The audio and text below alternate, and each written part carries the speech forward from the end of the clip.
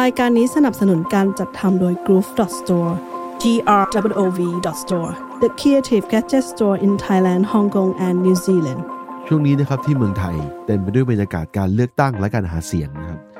มันมีนโยบายหนึ่งจากพรรคเพื่อไทยที่พอโยนลงมาบนโต๊ะเนี่ยก็เป็น Talk of the Country ตอนนี้นะครับก็คือนโยบาย Digital Wallet ที่พรรคเพื่อไทยหาเสียงว่าจะให้เงินจำนวน 10,000 บาทนะครับสำหรับคนไทยทุกคนที่อายุ16ปีขึ้นไปและนำไปใช้ซื้อของในร้านค้ารัศมี4 กิโลเมตรนับจากทะเบียนบ้านของแต่ละคนนะครับในระยะเวลา6 เดือนในตอนแรกนะครับพรรคเพื่อไทยก็อธิบายว่าเขาจะใช้ระบบบล็อกเชนนะครับซึ่งเป็นพื้นฐานของระบบ Digital Wallet ตัวนี้ก็เลยมีคนกลุ่มหนึ่งอธิบายว่า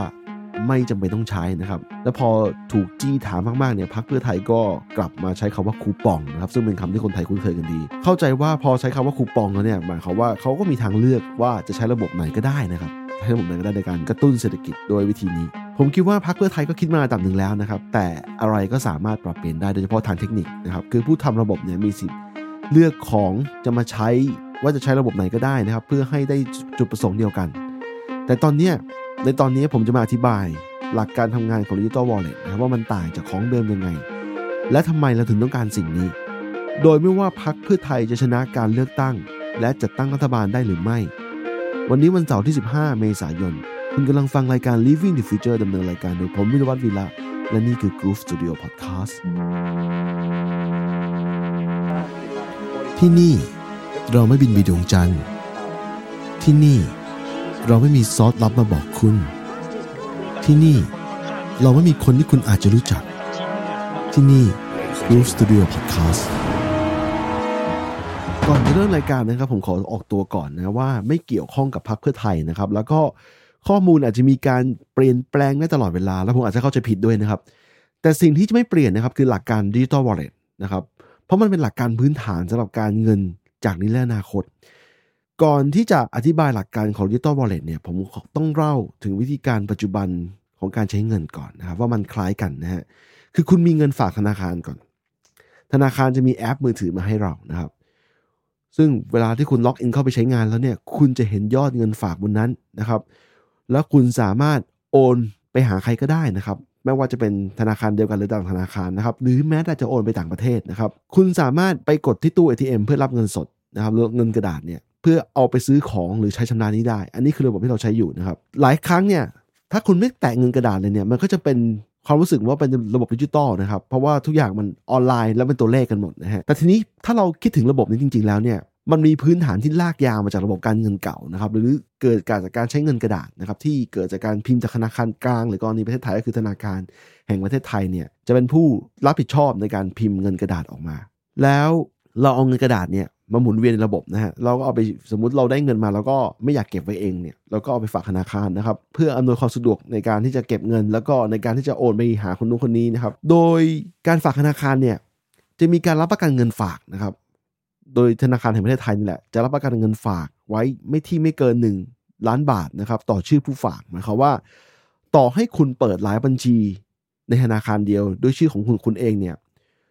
เวลาธนาคารนั้นมีปัญหาจริงๆแล้วสุดท้ายต่อให้คุณสมมติว่าคุณมีเงินฝาก3 ล้านบาทนะครับแต่ธนาคารนั้นมีปัญหาคุณจะได้คืนแน่นอน1 ล้านบาทนะครับแล้วถ้าคุณสังเกตดีๆเนี่ยอันนี้เนี่ยมันเป็นความสัมพันธ์ระหว่างตัวเรากับธนาคารเนี่ยช่วยเก็บเงินไว้ให้เรานะครับแต่ตัวเราเนี่ยไม่ได้ถือเงินนี้จริงๆอย่างที่เราบอกไปว่าพอธนาคารมีปัญหาเนี่ยซึ่งมันเกิดขึ้นทั่วโลกนะครับเกิดขึ้นตลอดเวลานะฮะพอธนาคารมีปัญหาเนี่ยเราจะได้เงินคืนจำนวนหนึ่งอาจจะไม่ได้เต็มถ้าโชคดีถ้าใครโชคดีก็จะได้เต็มนะครับเพราะว่าสุดท้ายแล้วเนี่ยมันเป็นความสัมพันธ์ระหว่างเรากับธนาคารนะครับเราไม่ได้ถือเงินนี้จริงๆนะครับอันนี้คือที่มาของ Digital Wallet แนวคิดของมันเนี่ยคือการที่เราถือเงินนั้นจริงๆเงินนั้นเป็นของเรานะครับที่ผูกกับตัวตนของเราเช่นกรณีเนี้ยผมเข้าใจว่าจะมีการผูกไว้กับบัตรประชาชนและคุณสามารถที่จะเก็บเงินจำนวนนี้ไว้กับธนาคารนี่เพราะว่าระบบเนี้ยมันรันไปทั่วมันให้ธนาคารที่เป็นเหมือนกับเป็นเอเจนต์ของธนาคารกลางเนี่ยคอยช่วยเก็บเงินไว้ด้วยนะครับเพราะว่าธนาคารเนี่ยในระบบการเงินเนี่ยยังมีความสำคัญอยู่ในการให้บริการสินเชื่อหรือในการช่วยบริการการลงทุนอื่นๆนะครับถึงตอนนี้แล้วเนี่ยพรรคเพื่อไทยเนี่ยถ้าเขาชนะการเลือกตั้งเนี่ยเขายังมีโอกาสที่จะใช้ระบบไหนก็ได้เพื่อให้ได้สิ่งที่เขาต้องการนะครับมีหลายวิธีเช่นตอนแรกเขามีการบอกว่าจะใช้ระบบบล็อกเชนนะครับมันมีเหตุผลอยู่นะครับเพราะว่าระบบบล็อกเชนเนี่ย มันเป็นสิ่งที่ถือกำเนิดขึ้นจากเงินสกุล Bitcoin เนี่ยเมื่อตั้งแต่ปี 2009 2008 นะครับและเป็นพื้นฐานของการชำระเงินผ่านแบบ peer to peer ในอินเทอร์เน็ตนะฮะโดยที่ไม่มีตัวกลางนะครับบางคนอาจจะบอกว่าแล้วมันต่างอะไรกับการใช้แอปธนาคารโอนหากันนะครับซึ่งเป็นวิธีที่เราใช้กันอยู่นะครับเบื้องต้นในรายละเอียดในการใช้เนี่ยอาจจะดูไม่ต่างกันที่อันแรกในธนาคารเนี่ยทำหน้าที่เป็นเอเจนต์ให้เราเวลาใช้โมบายแอปนะครับเราให้ธนาคารเราโอนไปหาธนาคารผู้รับนะครับไม่ใช่เป็นการโอนระหว่างเรากับผู้รับตรงๆนะครับแต่ความรู้สึกนั้นเป็นเหมือนอย่างนั้นนะฮะทีนี้ Digital Wallet เนี่ยคือการโอนจากเราสู่ผู้รับจริงๆนะครับโดยมีบล็อกเชนเป็นตัวกลางนะครับทีนี้ก็มีหลายฝ่ายทักกันว่าระบบที่เพื่อไทยทำเนี่ยไม่ต้องมีบล็อกเชนก็ได้นะครับก็ใช้ระบบฐานข้อมูลก็ได้เพื่อให้ได้ผลแบบเดียวกันถ้าคุณใช้บล็อกเชนเนี่ยสำหรับคนที่ไม่รู้นะครับบล็อกเชนเนี่ยคือการเก็บข้อมูลเป็นห่วงโซ่จากบล็อกแรกบล็อกที่1บล็อกที่2บล็อกที่3เนี่ยจะมีการเข้ารหัสเชื่อมหากันนะครับระบบนี้มีข้อดีอย่างหนึ่งคือถ้าเกิดระบบเนี่ยถูกเขียนไปแล้วเนี่ยมันจะไม่ถูกย้อนกลับไปแก้ใหม่นะครับมีวิธีการคิดบางอย่างเพื่อ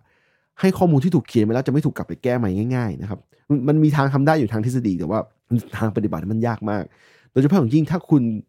ณเก็บโดยใช้หลายๆกลุ่มหลายๆพาร์ตี้เนี่ยหรือว่าของไทยเนี่ยสมมติใช้ธนาคารกสิกรธนาคา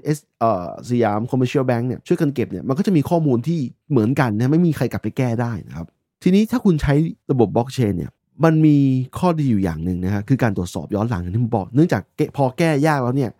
การตรวจสอบย้อนหลังหรือการออดิตเนี่ยมันจะสะดวกแล้วมันจะค่อนข้างจะแน่นอนนะครับคุณต้องไม่ลืมอย่างหนึ่งว่าพรรคเพื่อไทยเป็นหนึ่งในจำเลยของข้อกล่าวหาที่ว่ามีการโกงโดยเฉพาะโครงการที่ถือว่าเละเทะที่สุดในประวัติศาสตร์นะครับก็คือโครงการจำนำข้าวนะครับเพราะว่ามันไม่มีระบบตรวจสอบเนี่ยมันไม่ชัดเจนนะฮะเพราะถ้าเป็นกรณีแบบนี้เนี่ยถ้าเขาทำโครงการใหญ่ขนาดนี้ที่มีเงินหมุนเวียนเป็น 500,000 ล้านบาทการใช้ระบบนี้มันก็จะช่วยตรวจสอบได้นะฮะแม้ว่าบางคนอาจจะบอกว่าระบบอื่นก็ตรวจสอบได้เหมือนกันนะอันนี้รัฐอาจจะคิดนะครับทีนี้ผมได้ข้อมูลมาว่าระบบนี้โอกาสที่จะใช้ CDBC หรือที่เรียกว่า Central Bank Digital Currency นะครับหรือสกุลเงินดิจิตอลที่ออกโดยธนาคารกลางเนี่ยซึ่งทาง Bank of Thailand หรือแบงก์ชาติเนี่ยเขาทดลองมาตั้งแต่เดือนสิงหาคมปีที่แล้วนะครับในรายละเอียดเนี่ยตัว CDBC เนี่ยมันสามารถจะใช้บล็อกเชนหรือไม่ก็ได้นะครับมันมีวิธีการทำหลายแบบนะฮะแต่ในวิธีการใช้งานเนี่ยจะเป็นลักษณะที่ผมกล่าวมาคือนาย A สามารถส่งเงินให้กับนาย B โดยไม่มีตัวกลางที่เป็นธนาคารแต่จะเป็นการตัวกลางก็คือระบบกลางเนี่ยที่จะส่งหาที่จะส่งบอกว่านาย A ส่งเงินให้นาย B แล้วเท่านี้บาทนะครับโดยที่ไม่เกี่ยวกับข้องกับตัวกลางอื่นคือระบบนี้เบื้องต้นเนี่ยธนาคารที่เราใช้งานอยู่เนี่ยจะไม่จำเป็นอีกต่อไปนะครับเพราะคุณสามารถส่งเงินให้ใครก็ได้ผ่านมือถือ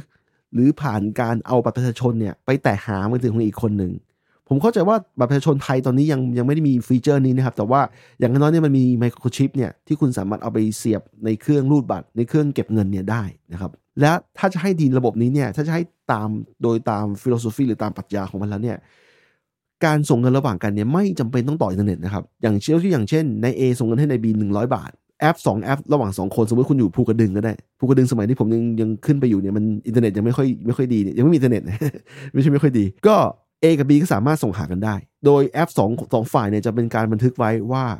A ส่งให้ B แล้วพอ A ส่งให้ B 100 บาทแล้วเนี่ย A ก็ใช้เงินนี้ไม่ได้แล้วครับ100 บาทเนี่ยก็ไปอยู่ที่ B แทนโดยที่ยังไม่ต่ออินเทอร์เน็ตกันนะฮะแต่ว่า2อันนี้มันเชื่อมโยงกันผ่านการสื่อสารระหว่างทางใกล้เช่นบลูทูธหรือ NFC อะไรก็แล้วแต่แล้วพอทั้งเครื่องทั้งคู่ต่ออินเทอร์เน็ตได้เนี่ยเครื่องคนใดคนหนึ่งต่ออินเทอร์เน็ตได้ปุ๊บเนี่ยจะมีการส่งข้อมูลกลับไปที่ส่วนกลางว่าเขาได้เงินนี้มาแล้วนะอันนี้คืออินเทอร์เน็ตไม่ต้องใช้ด้วยเพื่อให้Digital Wallet เนี่ยสามารถใช้งานได้ทำให้ถ้าเราเป็นระบบที่คุณสามารถใช้บัตรเนี่ยไปแตะจ่ายเงินใครก็ได้เนี่ยอันนี้คือข้อดีแล้วว่าไม่ว่าคุณจะเป็นใครนะครับคุณจ